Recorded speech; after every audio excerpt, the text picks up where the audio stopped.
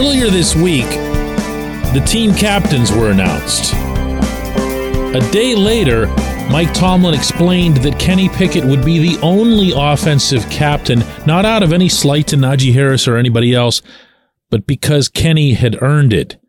Yesterday, we all heard why. Good morning to you.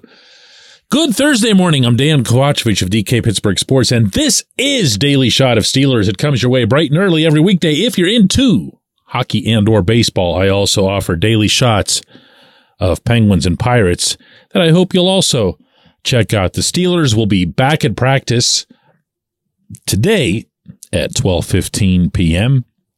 in preparation for the Sunday season opener against the 49ers. That's a 1:02 p.m. kickoff at Acrisure Stadium. Yesterday was Kenny's day to meet with us media types in the locker room, and he fielded about a dozen minutes worth of questions, which is way more than anybody else gets, and he handled them the way... Have you ever seen those football drills where the quarterback is dropping back and there's somebody just throwing these fluffy-looking dummies at them, and they're supposed to just kind of get out of the way of those dummies? If so, you might also remember the one viral video out of Latrobe from about 4 or 5 years ago where Ben Roethlisberger was deliberately running into those dummies just to kind of have fun with the whole situation. That's how I picture Kenny and his media settings, and not just because a good many of us in the reporter business are dummies. He sees the obstacle in his path, he goes right at it, addresses it, moves on. Boom, just like that. And this is one of countless reasons, from what I can see, that this head coach has fallen in love with his franchise quarterback. He sees someone in Kenny, and this is an ironic way to label someone who passes the ball for a living, as grounded. He sees Kenny as having his feet on the earth at all times. And today, rather than attempt to lay that out for you verbally, I'm going to let Kenny do it through his own words. This was what he had to say when asked about the various defensive looks he's expecting to get early this season, notably from the 49ers, and how he prepares to face a team like that. Executed. That's execution is the name of the game. Seeing the right looks, putting the ball up to guys, and then having our athletes go do what they do best. So that's something we got to continue to do. And this, in turn, was what he had to say about how he achieves that 100% goal, or how he even aims to achieve such a goal. I try to be 100%. Yeah, that's the goal. I mean, I really don't know what the acceptable rate is. I try to be 75%. I try to be a lot better than 75%. I try to be 100%. You know, it's not gonna. You're playing in the NFL. Sometimes they're gonna get you with looks and stuff. See, I know this has become a common theme on this particular program, but there's a reason for it. And my feeling is that the foundational reason is that Kenny treats all of this more like a jigsaw puzzle than he does a game. There's a piece that's supposed to go here, and it doesn't fit anywhere else. So no matter how he would try to improvise it or make it happen some other way, ultimately he still has to make that piece fit, he and the other 10 people on the offense. So he sees a play, and you heard him emphasize this word himself, as simply being executed. It doesn't have to involve excellence. In fact, it's optimal when it doesn't. Let everyone do their part, including him. He throws the ball when and where it needs to be thrown. Other person catches it. Other person proceeds to do the best they can with it, and then line up and do it again. That, my friends, emanates from him. No, it's not his playbook. No, it's not his call to make when he gets up to the line of scrimmage or anything like that. But the mindset that all we have to do on a given snap of the football is do this basic thing, and that basic thing. And we're going to proceed, and then we're going to do it again. That's him. That's who he is. That's who he's always been. He started off a little bit rough at Pitt. Some of you will remember, those of you who follow college football. But then by the time he became of age, by the time he became a senior, he was ready to lead and to make it almost boring with how he'd do it. It was just, this is the way this play is supposed to go. Let's do it like that. That's what was seen in this preseason. That's what was seen on the running plays and the passing plays.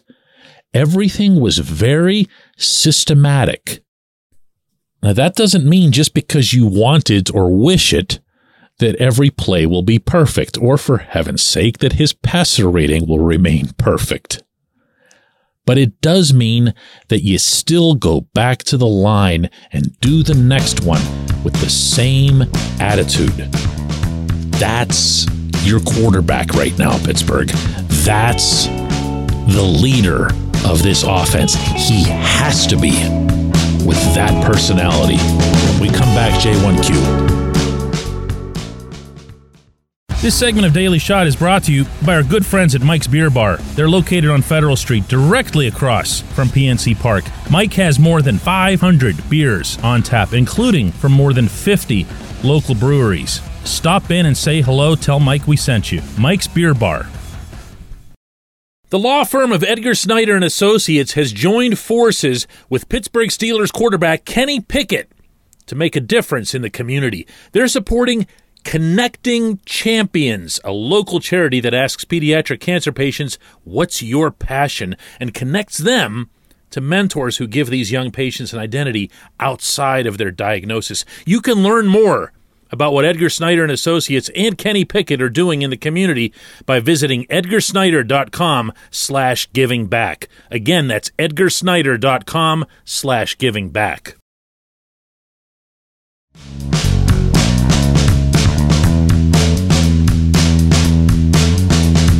Today's J1Q comes from Chris, who says, DK, it's good that the 49ers could be missing some key components for the opening game, but I'm still concerned that they'll be able to run the ball up the middle. Are there any reasons why this will/won't happen?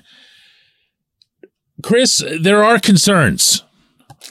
I would say on top of having Christian McCaffrey, Deebo Samuel, and a really stout offensive line, the 49ers are able to do enough other things offensively that you can't overload up front. I've seen, heard, and read over the past week a lot of suggestions that, just put 10 men in the box because they can't beat you down deep and whatever else here. Okay, maybe they can't, but what they can do, especially with Samuel, is find a way to get just over your first level. Use him as that kind of short passing threat, and then he can just turn that into the same 6 points as if you had thrown him a bomb.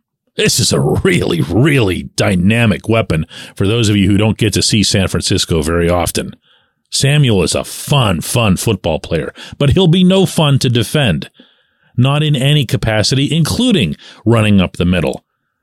I have concerns about running up the middle, meaning against this Pittsburgh defense, until they are allayed. Larry Ogunjobi is not 100%. That can't be any clearer. From his recent participations to his ongoing limited practice participation to the fact that he's still listed. He's one of the two guys listed on the first official injury report of 2023. He's got a foot now officially inside parentheses on that report. We'll see how that plays out. We have seen other players to like on that defensive line, but they aren't Larry O. And my belief is that you're going to see 3 down linemen more often than not, more often than what's the norm, because of what you're describing. Who's going to be the third? Well, how often have we brought up on this program Montravius Adams? While everyone else wants to see Keanu Benton because he's the exciting new kid who's along, and everyone was, I shouldn't say everyone, but a lot of people were pumped about Braden Fajoko. Well, okay, but what does Adams bring? And what has Adams always brought above any other skill? Yeah, he's a run stopper. And who was first on the schedule for months and months now? The 49ers. None of this is an accident. You know who's next on the schedule? The Browns and Nick Chubb. Also, not an accident, I believe, as it relates to Adams. Who's going to get this job done? Well, it's got to start with the big boys up front. Cam Hayward himself would be the first to tell you that. But you've also got to get some willing, enthusiastic, and effective tackling done by your inside linebackers. That used to be the kind of thing you could count on with the Steelers. It hasn't been for years, but now it appears that it will be again with the group of Cole Holcomb, Quan Alexander, and Landon Roberts. My feeling is that Roberts will be leaned upon heavily in this regard, not in some sort of spy capacity, but that he's going to be one of the people, maybe the principal one, entrusted with shutting down the run. Old school style, Hardy Nickerson style, Lawrence Timmons style. But I can say that, and then I can remind everybody that Leonard Fournette ran right through a team that I didn't think could allow such a thing in that playoff game for the Jaguars. I can say that, and sometimes the other guys are just better than you in that capacity. I'll most likely say that more than once as it relates to Chubb and the Browns. I think enough of Chubb to say without hesitation that he's the NFL's premier running back. Chubb's going to get his yards whether the Steelers like it or not, whether they scheme against it or not. So yeah, you have definitely pinpointed an area that should be, and I have no doubt will be, one of utmost concern entering Sunday. I appreciate the question. I appreciate everyone listening to Daily Shot of Steelers. I'll be back at practice this afternoon, ready for another one of these tomorrow.